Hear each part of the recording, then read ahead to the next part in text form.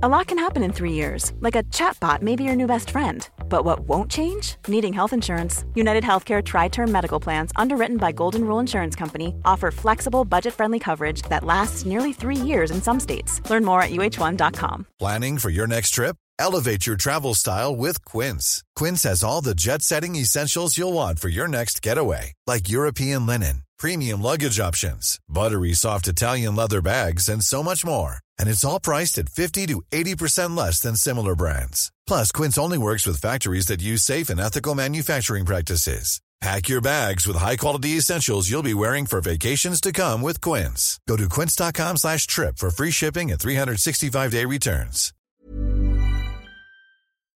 The Square Ball Podcast. Hello, welcome to the show. It's brought to you with Levi Solicitors, who will give you 10% discount on your legal fees at levisolicitors.co.uk/the Square Ball. Dan here, along with Michael Normanton and Daniel Chapman as well, Moscow White. TSB Plus, extra stuff this week. We've got some Warnock over on Propaganda Extra, haven't we? The bonus bits of propaganda. That's good fun. Narrowly avoiding a... I was just trying to think if it was that on the main show or the Propaganda Extra where we narrowly avoided a call from his lawyers. Yeah, it was extra. That's why we put it over there. Hopefully it's all the shows. All the shows, and maybe not narrowly, but widely. I think we skillfully navigated around it. We did indeed. That's over there on the feed for TSB Plus members as well, if you want to find that. Priority access to the match ball, which is bags of fun at the minute, isn't it? Oh my word! How could you wait a second? Win after win after win, really selling it. But details on all that, if you want to support us, thesquareball.net/plus. And a quick reminder: under a week to go now, just a few days until the voting closes for the FSA Awards. If you want to give us your backing, it's a public vote for Fan Media of the Year. We've been shortlisted in that one. Desperately need your votes. Thesquareball.net/vote. Category 4, and there you will find us, and just put a little blob in the box and then press send if you want to. You can vote in the other categories if you want, but don't feel obliged to. Just please get us the win, please. Right then, into it. Part 1 of the show. News headlines. We'll rattle through the main headlines and pick up whatever thread you want, really. Jesse's not been sacked as of 11 o'clock on Wednesday morning. Rumours of Deitch. I'm looking at you there, Michael. No comment. We've got Christmas fixture changes, yay. The under-21s are good, so we can put all our hope in them. And the women have progressed in the FA Cup as well, which is good news. So where are we starting? I mean, should we talk about Jesse not being sacked? Because nobody's talked about that this week. I did spend most of Monday just checking Twitter thinking, come on with the announcement. We know it's coming. But then as it got to sort of towards dinner time, I was then thinking, they're hanging on, aren't they? They don't want the new manager's first game to be a pasting against Liverpool. Which is maybe fair enough. If you want the bounce, it's got to be against Bournemouth, hasn't it? It's probably trying to find somebody this week. Do you want to come in, take over Leeds? Oh yeah, what's the first game? Bournemouth? I mean, it can't be easy as well for Victor having to scour the Belgian 3rd Division to get our next coach. He's done the scouring. We had a list of 40 managers that they chose Jesse Marsh from. So who was second? Find one of them that's out of work, because I can't imagine anybody giving anybody who is worse than Jesse Marsh off that list a job. So they should be available. Only slight thing there is that Jesse Marsh was his choice because he liked the Red Bull style. I'm not so sold on it at the moment. I'd like for that to change. I'd like us to win some games, but maybe, I don't know, draw up the list again. Think of different parameters. Put the algorithm spreadsheet thing down. Try a different one. Maybe Marsh will sort it out, turn it round, and we beat Liverpool, we beat Bournemouth, we beat Spurs, we go on a run, we qualify for Europe. I mean, Red Bull Leipzig beat Real Madrid last night. Yeah. So that was, obviously they wouldn't have done it if Jesse Marsh was in charge, because they wouldn't have qualified for the thing. It's awkward, because if that did happen, because it could happen, stranger things have happened in football, then Jesse Marsh turns this round. But I don't know if I would like him less, because he'd be insufferable, wouldn't he? Can you imagine when a year from now, it'd still be going like, we had the dark times and we turned it round, so we would never ever be able to be bad again without him referring back to, nobody thought we had a chance and we came back and we did it. So it's... Come on, being unbearable twats is the best thing that we do. Yeah, well, no, but him being unbearable. So it's a difficult situation when you're trying to kind of like, if we're not sacking him, what is the plan? Are we actually thinking he is going to turn this round and it's going to be like an all-time redemption story that like gives the title to his autobiography or something? And then when he's made president, this all began. I was out. I thought I would never work in football again. Sacked in the morning is the title of the autobiography. There we go. I thought after losing to Fulham, I was out of football. I was out of everything. I was ready to just go back to just going around the world. He says he wants to get to 100 countries. He's on 70-something, I think. So there's another 20-odd countries to go. It was great watching you try and work that out then. That was very enjoyable. I can never tell if it's 15 or 25 after 75. So he could be thinking about all that now, but then, what a story it will be. And I'm sure we'll hear a lot about it if he manages to bring this back and do something. So, well, do you know what? And it would be good for us. It'd be damn sight easier if he did. Yeah. But we'll get on to the Liverpool preview in part 2. But on the managerial changes, obviously we've seen them in the Premier League, and isn't it funny how football works, that because Villa have blinked and then they won straight away, and then they've put Emery in, it's obviously them being held up as the kind of the standard bearer for what you have to do under these circumstances, and it's making people more annoyed at Leeds United because Villa have done something.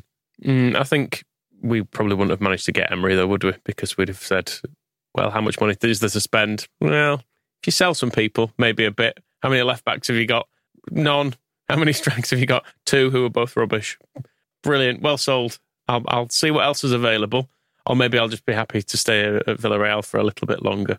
It's annoying because at the start of the season, it felt like we might be competing with Villa for that, around that kind of mid-table-y. Well, we are. We're competing with them at the bottom. Well, yeah, that's true. Because Villa are a bit of a strange shadow club to us, because we keep seeing the headlines of what they do. They sign Coutinho and they beat us, and they get, Emery and all this kind of stuff, and they sign big, expensive players, but they still end up rubbish. Like, the reason they've got Unai Emery now is because, to go back from it, they sold Jack Grealish, and they were like, oh, we're going to invest that money really sensibly, and we're like, oh, why can't we invest sensibly? And that didn't work, so they had to sack Dean Smith. And then they brought in Steven Gerrard, and he got Coutinho, and we're like, oh, why can't we have Steven Gerrard and sign Coutinho? And that hasn't worked. Coutinho's been rubbish all season, and they've sacked Gerrard. And now they're getting Unai Emery. It's, oh, well, why can't we get Unai Emery? So every time you hear about Aston Villa, it's because they've done something good to fix the last good thing they did that turned out to be fucking rubbish. So we shouldn't do anything. No, we've got to do something, but it's just kind of Villa, they annoy me in that respect, is that they keep popping their heads up as like this example of how to do things right, but they keep getting it wrong. Yeah. And that's the reason why they're always making these strong, decisive decisions, and they're going out, the whole reason they bought Coutinho was because the money they got for Grealish, they didn't spend it well enough on new players, so they were like, we'll have to go out and sign some more. And I don't know how much Emery will have to spend, because they, when you talk about the profit and sustainability stuff, Villa have gone differently to us, where they've spent it all, and then I don't know how much headroom there is left for him. So under those circumstances, he might have come to, I think he's up for, he wants to prove himself after Arsenal, doesn't he? So it's like Jesse Marsch wanted to prove himself after the failure at Leipzig. So yeah, I mean, this is the thing, is most managers kissing cousins. The one thing they have done quite well, I guess no, they haven't done it well, because you think they've done it with Gerrard. Most managers, if they're out of work, have failed, and that was the thing with Jesse Marsch. He had just failed at Leipzig, so we're bringing him in and thinking, oh, he'll improve, he'll come back in the way that the manager we had, he's failed and he won't be able to, but Jesse Marsch will. But then Villa have gone the other way, where Gerrard has kind of left Rangers on a peak and Emery has left Villarreal on a peak. But Gerrard didn't do any better. He just went from a peak to failing. It's, everything tends towards failure in the end. Great. It? So you're kind of trying to happy Wednesday, kids. Talk about plane crashes again. Fend it off. Well, even, Liverpool getting to this time, not even this time last season, last April or spring, they were talking about, can they win 4 trophies? And now they look an absolute shambles. So it's kind of everything. A club in decline. You can't fight gravity until they forever. play Leeds. Which we'll fix that for them. Get into that on part 2. Deitch. We don't want him, do we? I don't think so, do you? I mean, the thing is, obviously, because everyone's still looking at Bielsa, aren't they? So you can't really talk about Marsch properly without talking about Bielsa, because the two are so inextricably linked by the club, we should say, because they spoke openly about him being a natural successor, which has proven to be hogwash. So the next guy is still going to be compared to Good Bielsa. use of the phrase hogwash, by the way. Thanks. You don't hear it very often. Clean that pig. Yes. And Is everyone's that what hogwash means, or is it what the Keith Stroud's internet search history. everyone's going to be compared to Bielsa until somebody comes in and basically has their own style that works, is the long and short of what I'm arguing. I mean, it's worth saying that the Deitch stuff seems to have come around from the main source seems to be a fake Twitter account. Yeah. Yes, Juan Martinez, who it may be real. His bio says, Juan Martinez, football journalist, message for business inquiries, nicknamed Juan Kerr. Right, yeah. So, and his header image is a screenshot from the Just Joe podcast where he seems to have photoshopped himself in as if he's the guest. Right. I think he might have been on it. Really? But okay. But yeah, it's noticeably not a video. It's the same still images he has on his... Is it a man faking a Spanish accent? I think that's why I don't believe this happened. But yeah, that's where it comes from. Hogwash is food. It's what you feed to a hog. Isn't that swill? Pig swill? Same thing. It's kitchen refuse from Middle English. Hoggy swash was the Middle English. Refuse of the kitchen for feeding pigs. And the thing with Daesh is I can't remember Burnley, but I know they got into Europe at one point. But if you look at the kind of average position, I'm sure they probably spent most of all that time in or around the bottom three. So the idea that Daesh solves the problem that we're in, which is being too close to the bottom, I don't think that's like what he does really necessarily. It's just kind of, I think he's more of less of a person, he's more of a shorthand, like of why can't we just have somebody who will stop us from losing? That's it. I mean, I keep thinking that. I don't think Daesh has ever done it. I would say really. Burnley's Premier League placements, though. So they are 16th, 7th, 15th, 10th, 17th relegated. Yeah. So there's a mixture. Yeah, but I'm thinking of like during the seasons, were they ever like firmly top six and then they drop to 10th? Or are we talking more it's bottom six and then they rise to 10th? It's that kind of thing, isn't it? They spend but that seems to be the nature of the Premier League, doesn't it? The other 14. Small league. Yeah. Yeah, you need to go back to the world of 24. The old sawtooth pattern, yeah. Well, if we go, there's every chance we can go back to the world of 24 if we carry on this trajectory, isn't it? I just want, obviously, everyone's said this. You've had so many tweets saying this, but because you're arrogant, you don't reply to them, Michael. You're a dreadful person. So there's just had so many, haven't you? I know, I realise. I'm just joking. The Daesh tweets, yeah. Yeah, people saying, please have it happen just for this. Please, no. The purpose of There are many reasons I don't want Daesh. You're not arrogant, by the way. That was just joking. And I can't pretend that that's not one of the main ones that I'd have to do that voice on a regular basis. But please, can it happen? Let's just have someone better. Yeah. Someone more fun, but let's not let Victor Orta choose him. I don't think it helps us either. We need wins, and also what we do have in the squad is attackers who should be playing better. And I think if we give Harrison, Aronson, Sinisterra, Somerville, bring Dan James back, but those kind of players, if you give them more things to do rather than just pass to the D of the box at all times and run to the D of the box at all times, I think they might be able to come up with a few more interesting things in attack than we see at the moment. And so the idea of like, we'll bring in a Deitch and go ultra defensive kind of doesn't make use of what there is in the squad that could be better than it is performing. I would rather go back to attacking and trying to score more rather than trying to stop the goals. It's what Lampard's done at Everton, isn't it? He's gone a bit Deitch. Very much so, yeah. Sit deep and then just waste time, hit people on the break, yeah. Yeah, but as Moscow said, I think to make the best of what we have, you need to get Sinisterra, Aronson, Jackie, Somerville, whoever's in that attack. I know we have a problem with the strikers, but the people behind the strikers, I actually think they're all quite good.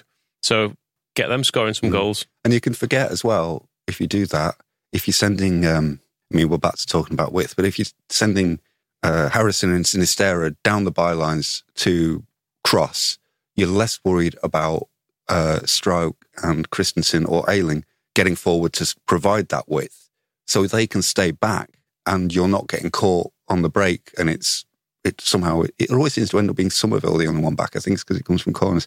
But stick the big guy up front, etc. Well, you're not being exposed on the break the way we are. We'll have 4 players back instead of 2 centre halves because there's less pressure on our non-wing backs, right, to get forward and provide some width that the wingers that we have aren't allowed to do.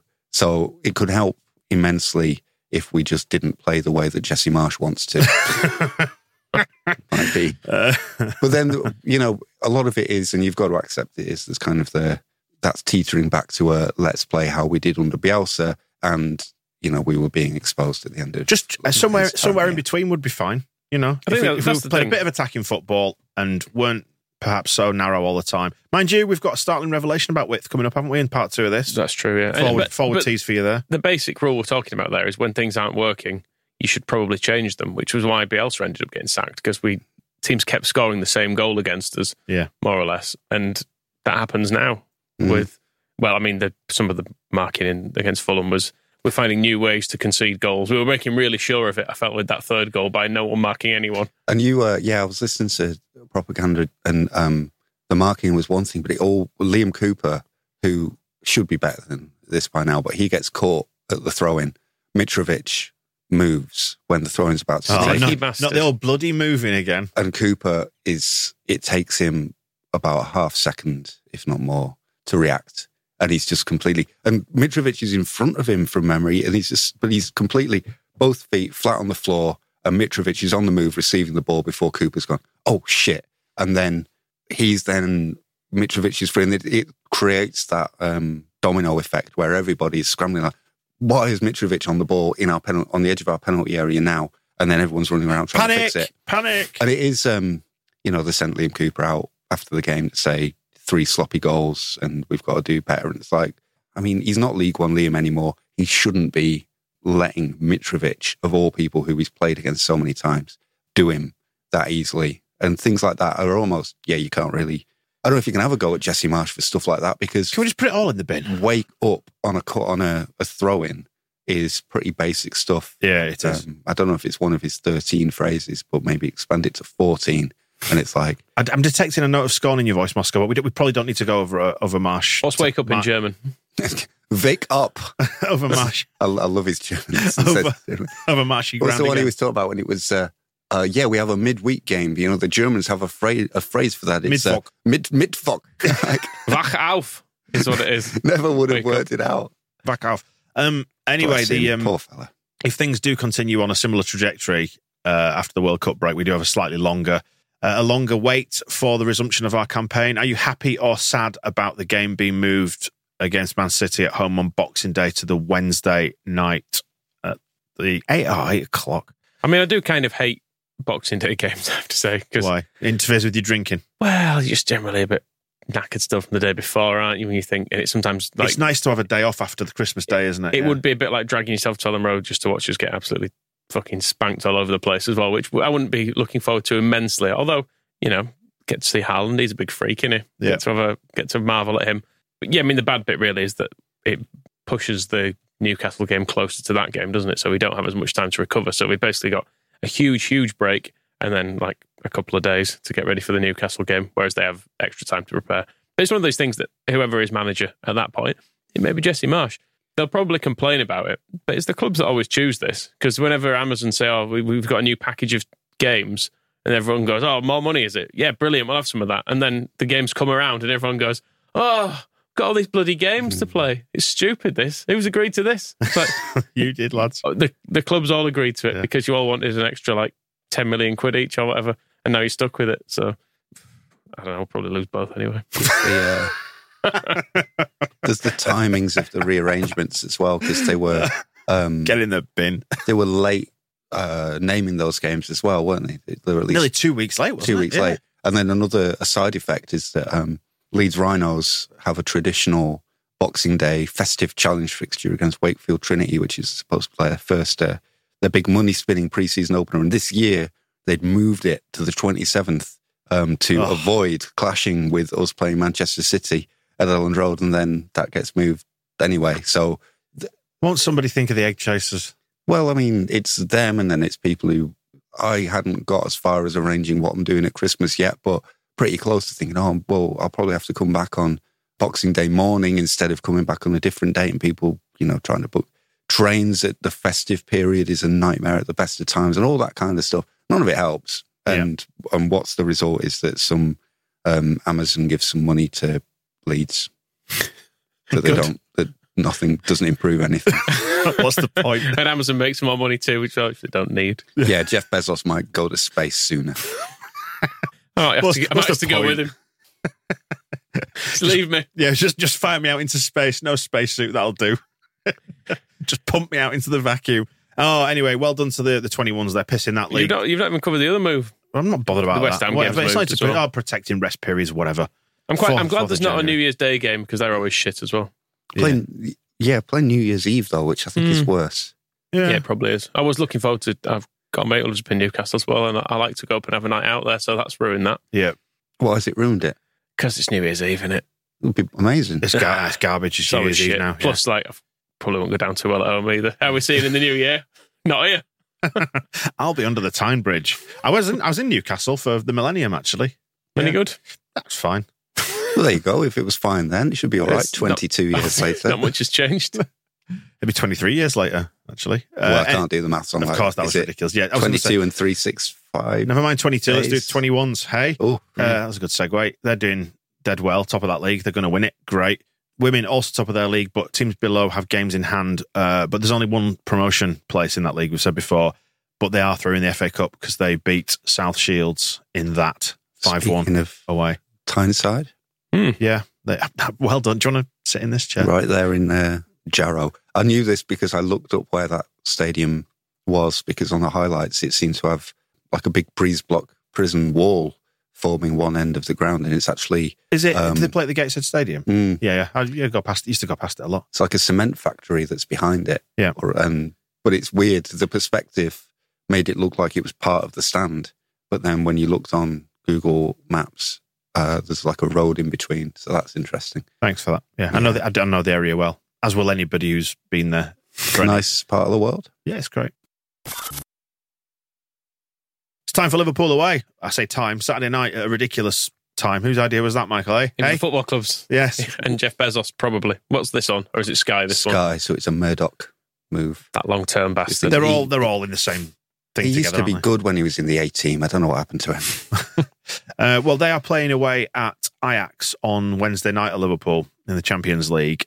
We can only hope maybe they're getting the ferry back rather than flying, because we know that Liverpool are very conscious about the environment and so on and so forth. Rough crossing. Sustainability. Rough crossing. Everyone gets on the ale. Maybe a fight breaks out. The summer rests.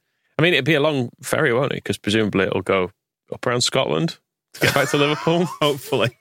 Yeah. Well, they have got that ferry across the Mersey, haven't they? So yeah, I don't think it connects with Holland, though. That one doesn't go there. I don't think it's the same. Different one. The same ferry. They need the Benelux ferry. Yes. They've not had a great start by their own standards, not our standards, and are upper mid-table, whereas we are lower mid-table at the minute. Very much the lower end of mid-table.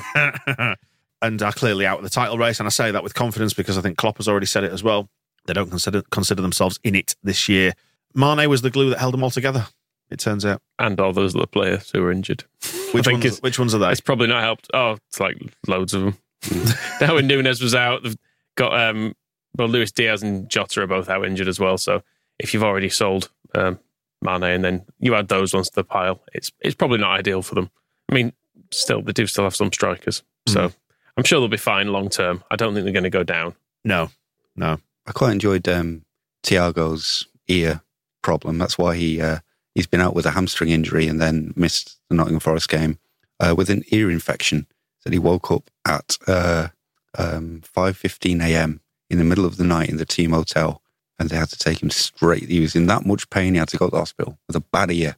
It's when you know you've got injury problems. An ear infection is not fun, though, is it? Swimming in the Mersey. Yeah. Should have got the ferry. Mm-hmm. They've got one. It says it's interesting. Klopp was talking about this. I was quite intrigued because you don't often get an ear infection as a sort of a football subject. But he's saying there was no chance for him to do anything. We drove him home. The decision was taken at 5:15 a.m. He woke up in the middle of the night and had the problem. I woke up an hour later, but the decision was taken the moment he woke up, and the doctor went there and they went to hospital. So I don't know if they have if the injury situation is so bad that they have a doctor sort of in the room just in case they wake up. Anything wrong? Right, hospital. See the piss. Okay, good. Let me know if it stings. Because I could be it. Handing out cranberry juice. Oh dear me. And I think it was Phil. Was it Phil said this? Maybe in the analysis of Fulham, said in many ways, is it worse that Liverpool have had a little bit of wobble, because it does give you that little glimmer of hope. If this was like last season's Liverpool, you'd think, well, we're going to go there, we're going to lose. Who cares? But then because they're just a bit subpar, and we've seen Forest beat them, there's just that tiny corner of your mind goes, could we? I think Forest beating Liverpool was all part of the malaise of this weekend as well. Was that you went, we're down then, aren't we? Because we can't even beat Fulham or Leicester. Forest are beating Liverpool. They'll probably finish Champions League places now. They've got a brilliant, massive squad. I enjoy so much how you catastrophise. It's great. Yeah, I think that was Liverpool basically added to an already shit weekend by losing to Forest. Yeah, very much so. There's an element there as well. If Forest can beat them, why can't we? Because of Leeds. Yeah. is the way. But then there's also the very small sample size, but it's still a sample size of this season of going, well, we did pretty well against Arsenal. We did really well against Chelsea. Could we? Yeah, we could. And, if they've got loads of injury problems, they're in Ajax tonight, whereas we've got a week of training. That Dutch town of Ajax. Yes. Well, they're in the Ajax Amsterdam arena. They're playing them. Don't pick on me. They're in Amsterdam, stoned out of their tiny minds.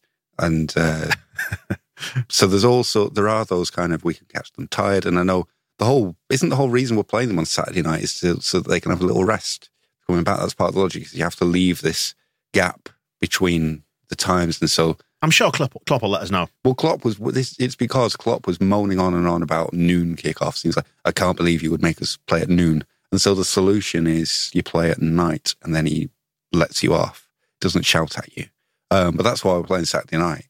And is that going to be enough time? Will that make the difference? Or will he just want to use that as an excuse? Again, well, we should have played at 5 a.m. when our doctors were available.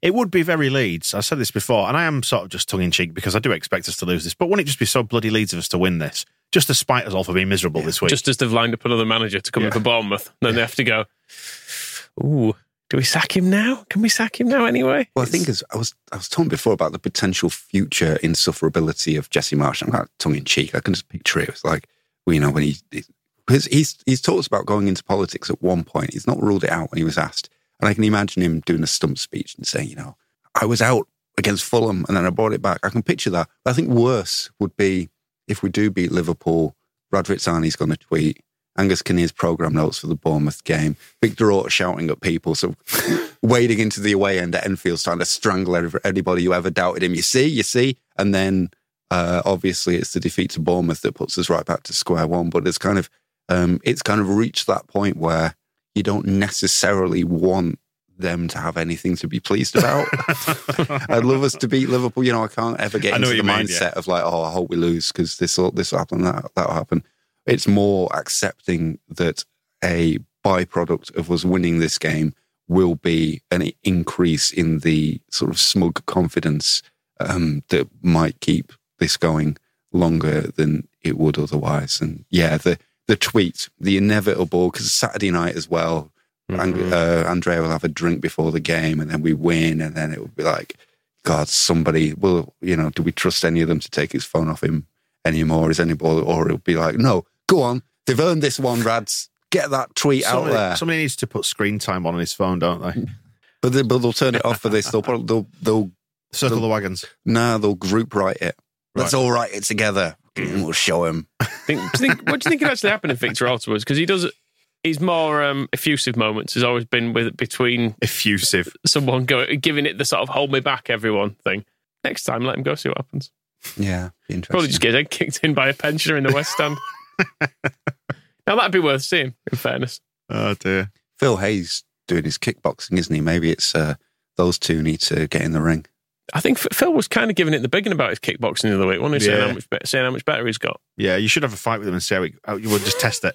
He's working his way up to Victor Orta. I'll go for the soft bit on his head. See that scar? Oof. Like a newborn baby when the skull's not quite... Exactly. Yeah. It'll split in half with a good chop. You know his weak spot. Don't hit Phil's soft head. Yeah, no, he's a nice man. He's a really nice man. Back to Liverpool and the big tactical revelation. Go on, Michael, deliver it. Do you want any sort of drum roll or build-up? Well, I think Moscow should, given he was the very first person who put us onto internet. Charlatans who scored. I mean, they're, and that's a decade, isn't it, or more of incredible, detailed statistical service. People think analytics and stats-based football work is like a new hip thing. Been doing it since back in the day and never bettered, frankly. So whoscored.com using their incredible detailed algorithm. Before you get to the climax here, I just want to say as well, have you noticed that they've changed what they do, how they present now as well? Because what we normally do is we'll pop on there and we get a screen grab of the characteristics of the opposition. But they've actually done like a head-to-head characteristics now, haven't they, of the two teams that are featuring in the game, which has saved us some work. Innovators. They're just constantly innovating. They've got our strengths right. They started 10 years ago, so far ahead of the game, it was untrue. And they just keep innovating ever since to keep themselves even further further out there. Nobody does an analysis like this. And we're, I think, proud to continue this association that has never quite blossomed into a sponsorship. No, it hasn't. They're the losers. But yeah, they reckon we play with width, which is mad. Leeds style, attacking down the left. Yep. Right, aggressive, true. Play the offside trap. I mean, we try. Consistent first 11. I mean, that's got to be before the last week when we had 4 changes at Leicester and 6 against Fulham. And yeah, play with width. Do we? I suppose with Sinistera tries. I just wonder if that's the incessant passing out to the fullback that then goes back to the centre half. Yeah. I mean, sheer number of touches in a wide area. Sinistera was out there a lot more on Sunday, and there were those big diagonals finding him. But the question is always what happens from there, which is penalty spot, basically, and the D. And the goal that we scored is probably right because that went out. Did it go to Sinistera first, and then he gave it to Aronson, and he plays a square ball across the front of the penalty area that Harrison, and there's the other end of the width. So wherever, if Sinistera is out near the touchline, and then he plays it inside to Aronson, and then the other winger is basically on the D of the penalty area, and then he beats their player. He was quite, I don't know why their player didn't just cut that out, but then he was through and fluffed the chance and Rodrigo scored. That's us doing width. Whereas that's us doing us things. A team that really does play with width would be Sinistera on one touchline, would look up and he'd see Harrison on the other touchline, and opportunities to kind of, and they'd wave at each other because the ball was going through the middle. Yeah, basically. Talk about Leeds' strengths, Michael. Mind you, have we got this long? Stealing the ball from the opposition. Great, that's it. Which is true. It's true. It is true. What are Liverpool's strengths, though? And also, it's what we try to do, so Jesse can be proud of that. Obi pins this up, does a presentation. Guys, look at this. They've seen the good that you're doing. Before giving it straight back to them should be the thing it says after that. There is that. But that's also kind of part of the plan, isn't it?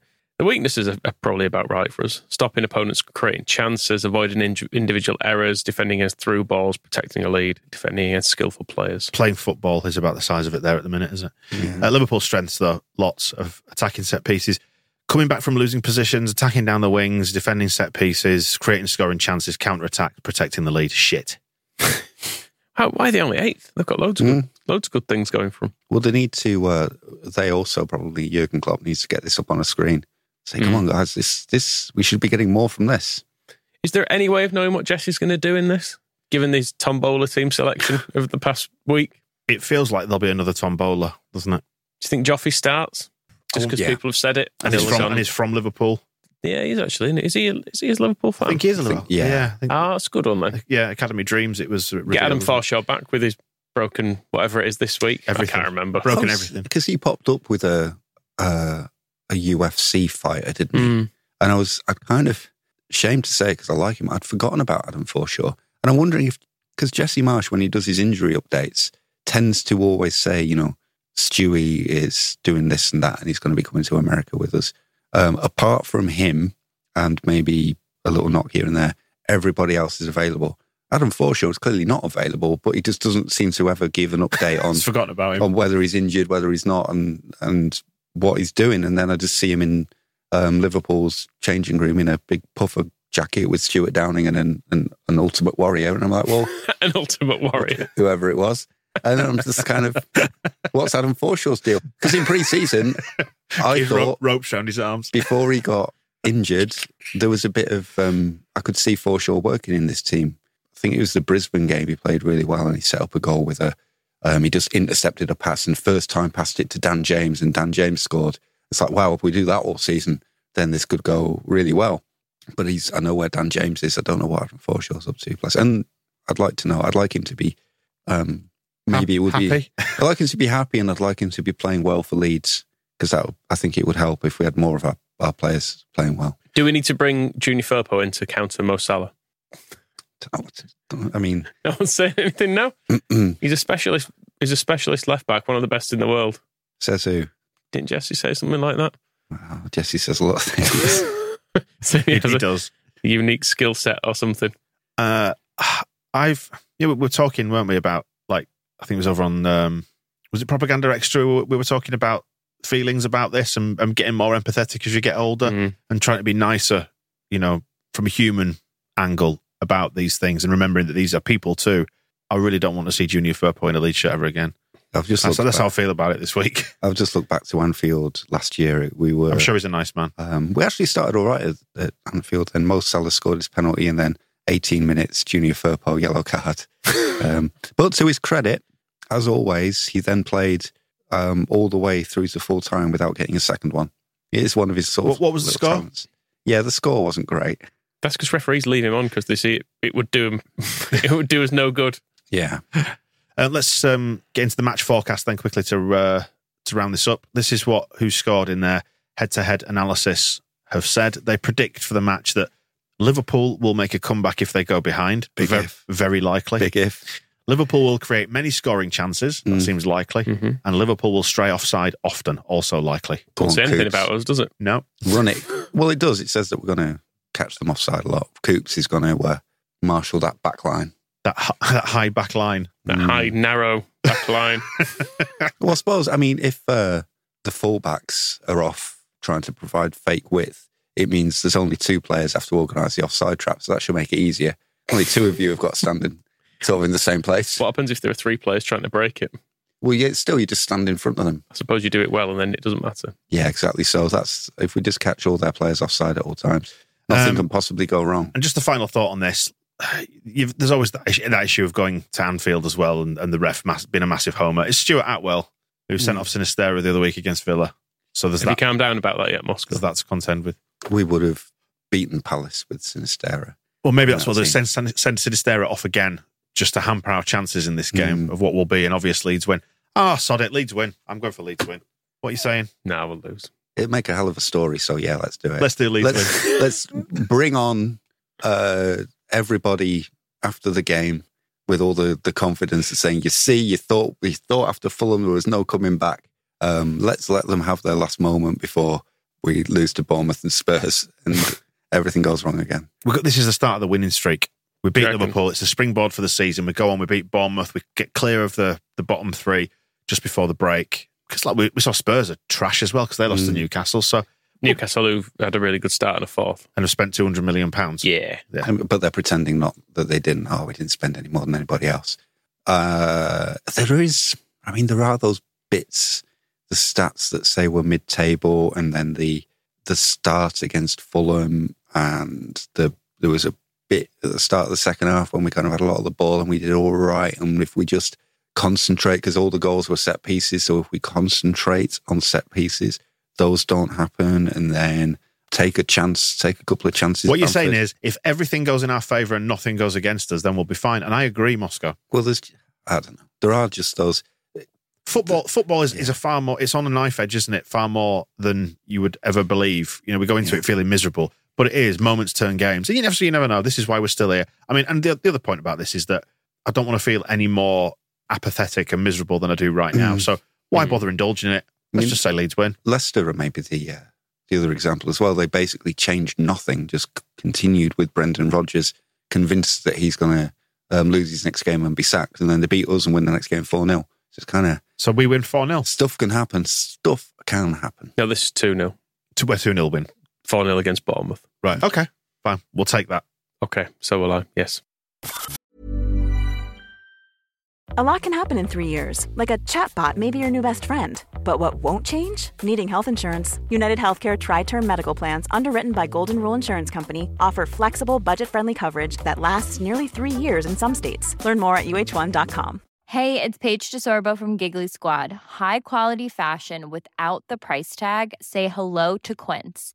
I'm snagging high-end essentials like cozy cashmere sweaters, sleek leather jackets, fine jewelry, and so much more. With Quince being 50 to 80% less than similar brands.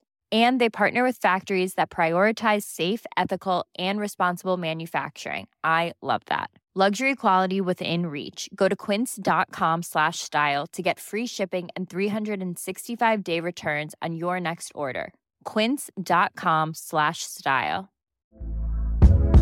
Hey there, it's Michelle Norris. I'm host of a podcast called Your Mama's Kitchen. When I travel, I'm usually looking for a way to find a taste of home when I'm not at home. And one of the things I love to do when I am at home is entertain. And Airbnb allows me to do that. When I was in California recently, I rented a house that had a great kitchen. And when we were sitting around the table, we're all thinking, we're in someone else's house. Someone could be in all of our homes as well. If you have a home, but you're not always at home, you have an Airbnb. Your home might be worth more than you think. Find out how much at airbnb.com/host.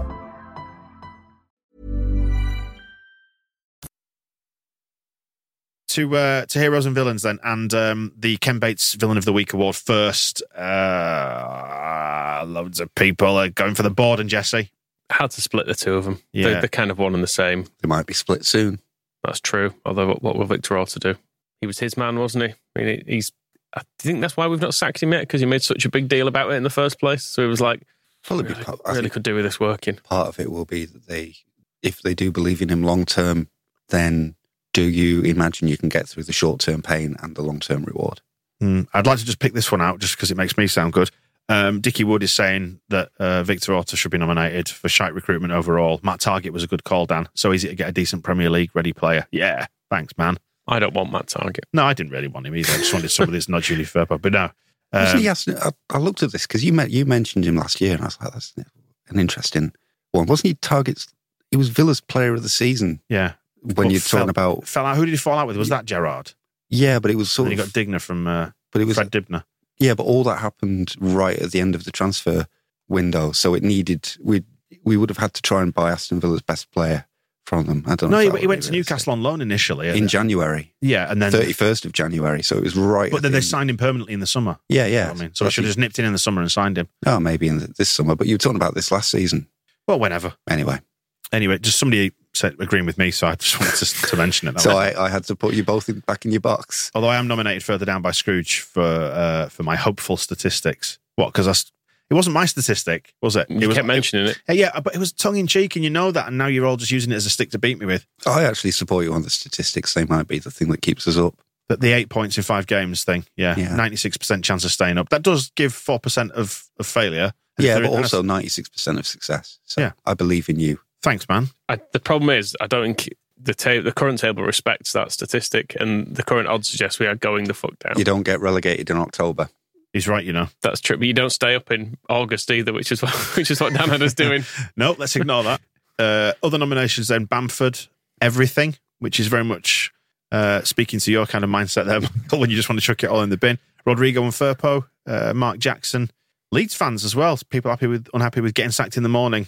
Mark Jackson's an interesting one because Dremmick points out, says he's the set piece coach, is he not? And he's doing the set piece coaching, but he's not a set piece coach, and that may be part of the problem. It's not necessarily Mark Jackson's fault, but it's like when George Graham used to play him in central midfield when he wasn't a central midfielder. But we've just given him that as like an extra duty instead of finding a specialist set piece coach who is doing it full time. And it's is that the best way of approaching set pieces? Liverpool had a bloody throwing coach come in once a month or whatever. He's a freelance guy, isn't he? Yeah. Based in Europe somewhere. Comes in and just a bit of throwing coaching once a month. And we've got Jacko doing like a couple of extra hours a week to top up his other work. I'm sure he's busy enough before Jesse was like, do you want to do set pieces as well? I mean, Dremmitt's comment here says Marsh can't make Strauch stick to his man in that moment, but he can if he tells him to. I think can't he say you either stick with a man or you go and attack the ball, one of the two, and they don't seem to be, they're between one or the other. The second goal, that was the thing that stood out, is that there were 3 players there, none of whom knew what to do, and that's not just maybe it is set piece coaching, and not just a general organisational, tactical. Yeah, they shouldn't.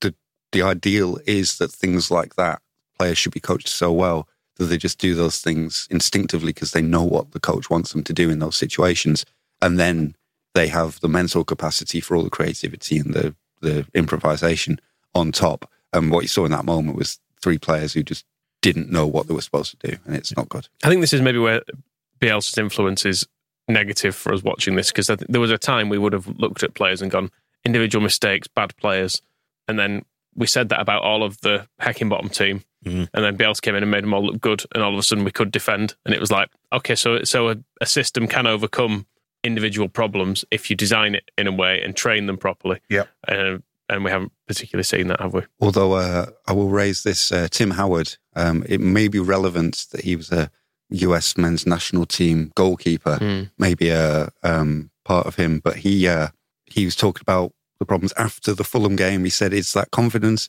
but it's also, bad habits are learned. This Leeds team learned a lot of bad habits defensively under Bielsa. Jesse Marsch doesn't want to play that particular way, but he's still dealing with players who learned bad habits, particularly defensively.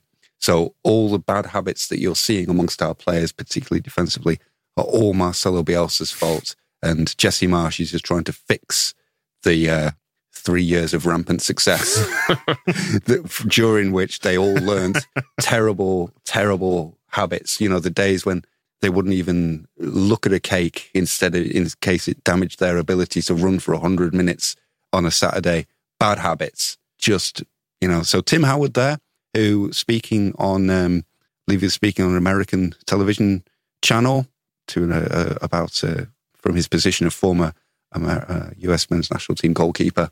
You've got to say he will know what he's talking about. I mean, we do have a bit of a bias, I think, for Marsch, because when you listen to some of the coverage of it, and like Steve Nicol was kind of blaming the players, and I saw someone on Wacko discussing that clip, saying how on ESPN they're basically desperate to not blame Marsch too much because they were quite invested in him doing well in the Premier League, because it'd be a good thing for American managers as a whole, and maybe for Jesse Marsch because they see him as a future national team manager and all this sort of stuff. And we have start now if they want someone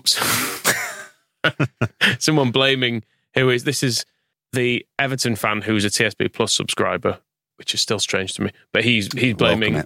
What's his name? Name him. Well, he's Pat the Fat Frank agnostic Everton fan. Right. Is what his username is. But he's blaming Bamford and Rodrigo, saying as much as you want to blame Jesse, not finishing chances, it's killing teams. Yep.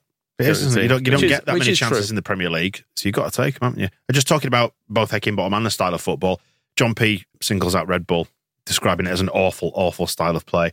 That came from awful drink? That came from an awful, awful stable of clubs, and a worrying description of Red Bull football that he found after doing some reading on the internet, which is obviously a good place to find anything.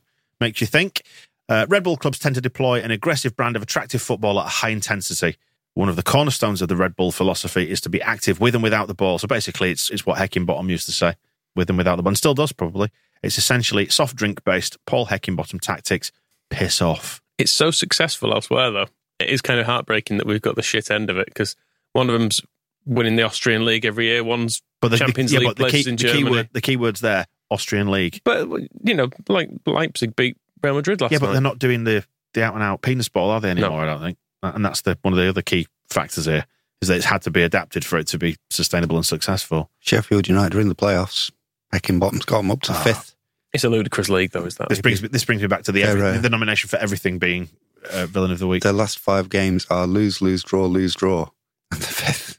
Who's top at the moment? It's Burnley, isn't it? Yeah, it's so maybe we do need to either get Sean Dyche in or Vincent Kompany, whichever, and then Tyler Roberts, QPR, are second, Blackburn third, Swansea, Sheffield United, and then Cresswell and Shackleton's Millwall, who, whenever I see them, it seems to be Rowett can't decide how many defenders to play, and yet their form is draw, win. What a weird division. Hate it all. Who's having the Villain of the Week award then? Probably Board. Yeah, it feels more Board. Part of me was thinking... I'm sorry, I'm just going to say I'm enjoying, by the way, the existential crisis. I mentioned parents in there, sorry. And what's that name? Is it Lou His House? Lou His House.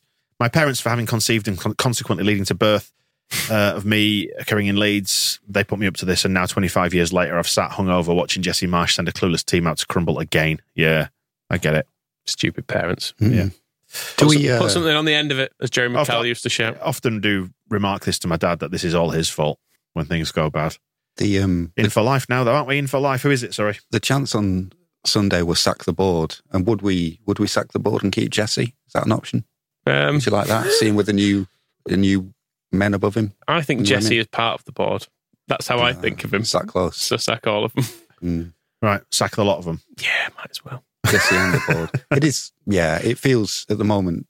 We won't do it at length, but you can kind of. This all feels like a judgment on what happened kind of last season, and the fact that this is all supposed to be the long-term plan of how we move on from finishing 9th in the Premier League. That's the point at which they were already talking to Jesse Marsh and thinking about who the next coach is going to be. And now we're seeing those plans to come to fruition. The temptation to jump back into a time machine and stop them is very, very strong. The problem with sat on the board is it feels there's a sort of collective responsibility there, but it also means no one has to take responsibility, because Radrizzani can kind of go, well, I own most of this, but there's the 49ers and stuff. They're kind of, that dilutes some of the blame. And then Victor Orta goes, well, there's these bits that have gone well, and Angus is kind of, well, I just do paperwork for what the other people want to do. It feels like no one is actually kind of going, yes, this is on me. The football things Jed York that have happened are my fault. I think Jed York and the 49ers and Pete Lowy, I think they're kind of distanced. They get a lot of criticism for not getting involved. And I think that they've not been involved is kind of, it leaves that room for Radrizzani and Kinnear and Orta to all be gone at some point, and them to come in and go like, right, now we're going to run it properly, because none of that was us. There do seem to be the silent aspect of the silent partnership.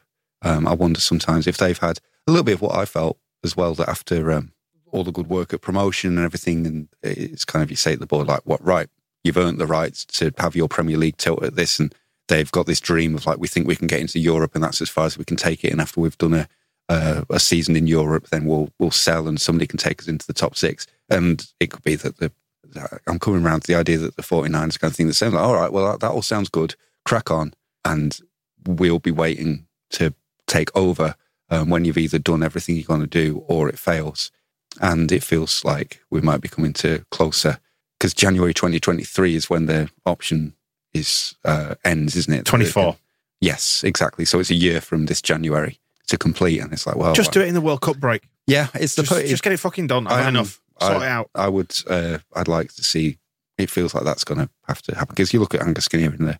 I know straight after the game in a car park isn't the best of times, but none of that. And given how all in they are on what this is supposed to be, it feels like if this doesn't work, another go seems weird. It's hard to conceive, isn't it? Yeah. Did you find out what they're working hard on yet? No, it's a bit, but they're definitely working hard. But they're working hard behind the scenes. Yeah. So you shouldn't be surprised if they don't look like they're working hard, or if you don't see any results of that work hard, because it's behind the scenes. And it's ongoing as well. It's ongoing, yeah. It's asbestos removal in the West Stand still. Very difficult work. So all that stuff is nothing nothing that we need to go into any details about. Just be assured that there is hard work behind the scenes. Can we see it? No. Hey, listen. Are we going to see some results? No, probably not. My hard work goes to another school. It's dead interesting following. We've been doing the Player of the Season tracker, and we've been scoring Jesse in among all this as well. That all the average scores for the players have now dropped below 7 in the Player of the Year tracker, because we get our TSB Plus members to score players and manager for each game. I mean, Jesse did improve on his Leicester performance of 1.19 out of 10, and he's gone up to 1.38 for Fulham. Yeah, he did. So it was a better showing. The Player of the Year, I mean, it's changed places a little bit, but it's still Aronson, Adams, Meslier. Meslier was leading, but it's tight now. Adams has essentially improved his score by not having to partake in the Fulham game. I think he's one of his. We've got Aronson on 6.88 out of 10, then 6.84 for Adams, and then 6.82 for Meslier. So it's going to be one of those three. What's Junior Firpo's score? Junior Firpo's is 3.83, Michael. Okay. Yeah, the Leicester scores won't have been covered in any detail. Junior Firpo got 2.28. Diego Llorente got 3.16. Those were the bottom two. Robin Koch got 3.49. I guess that's the price of an own goal and a half-time substitution, but I felt a bit bad for him because he's been really, really good this season. Can't deny the numbers, though, as Victor will tell you when it comes to Jesse. Rodrigo was 2.86. So he was better than Junior Firpo in his half.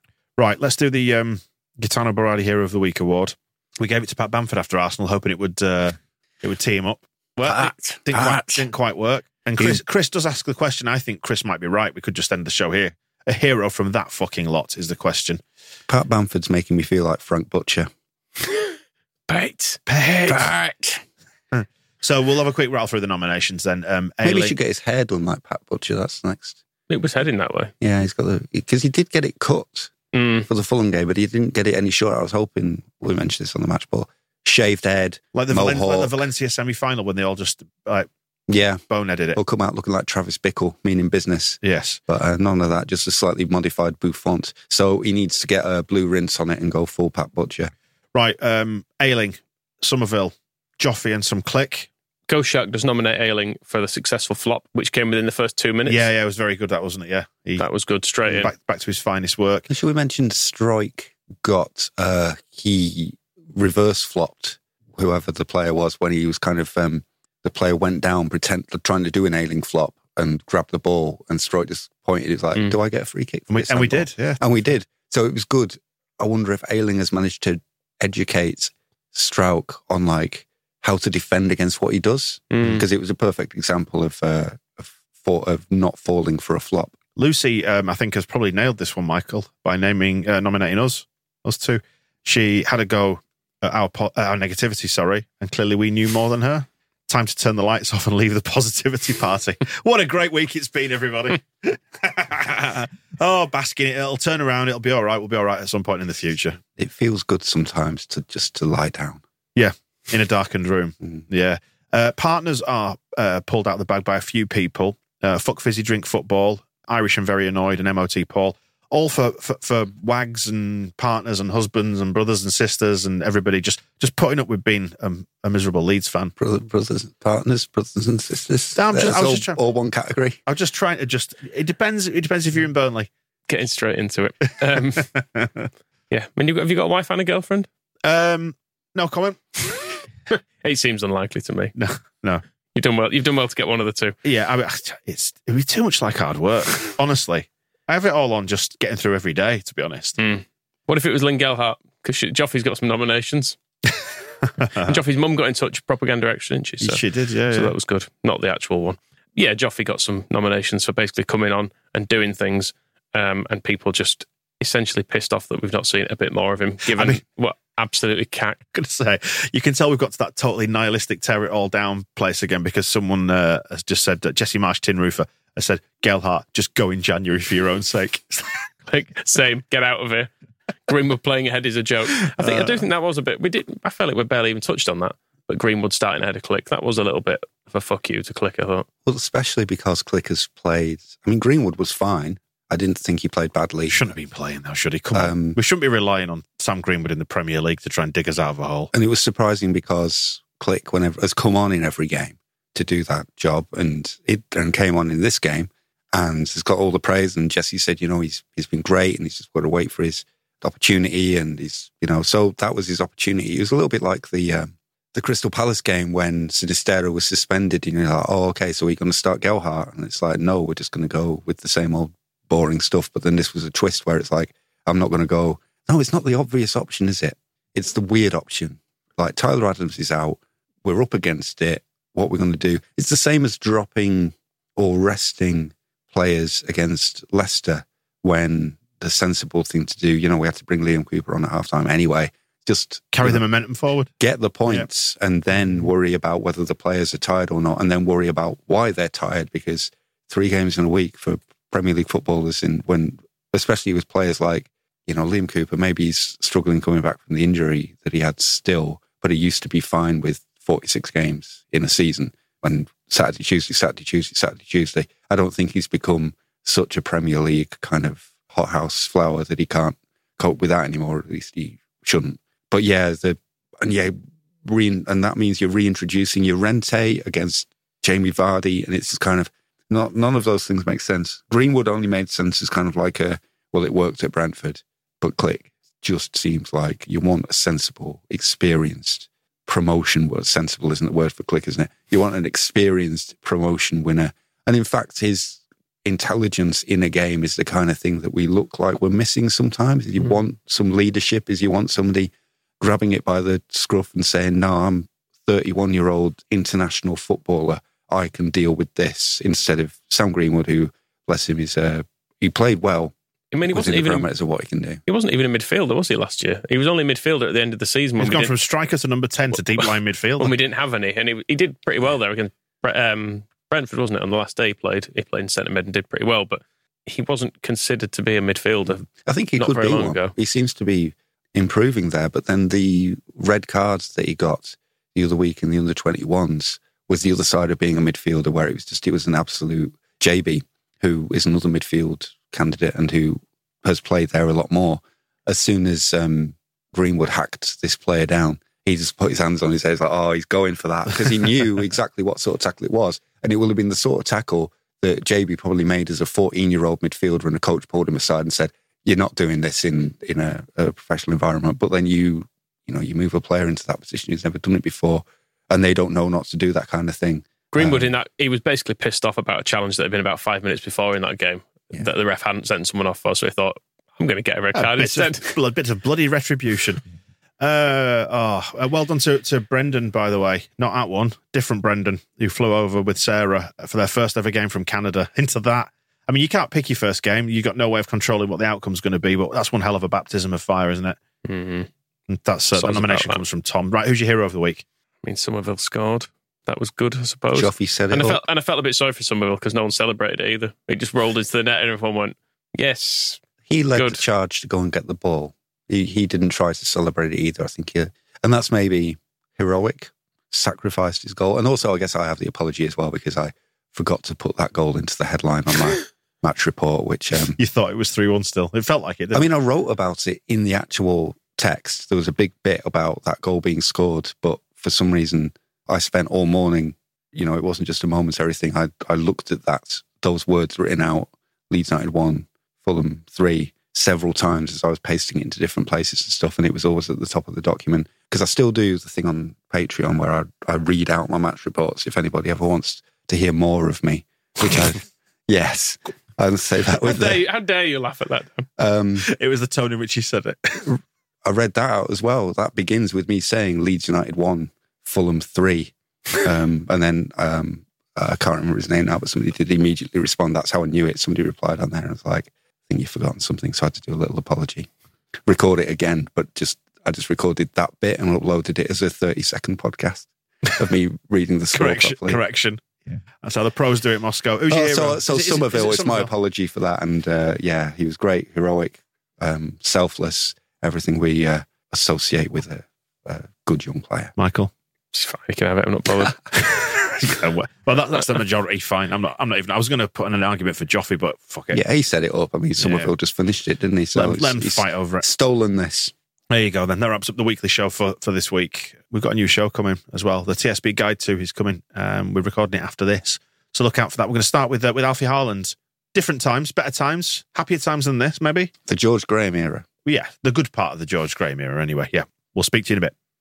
The Square Ball Podcast.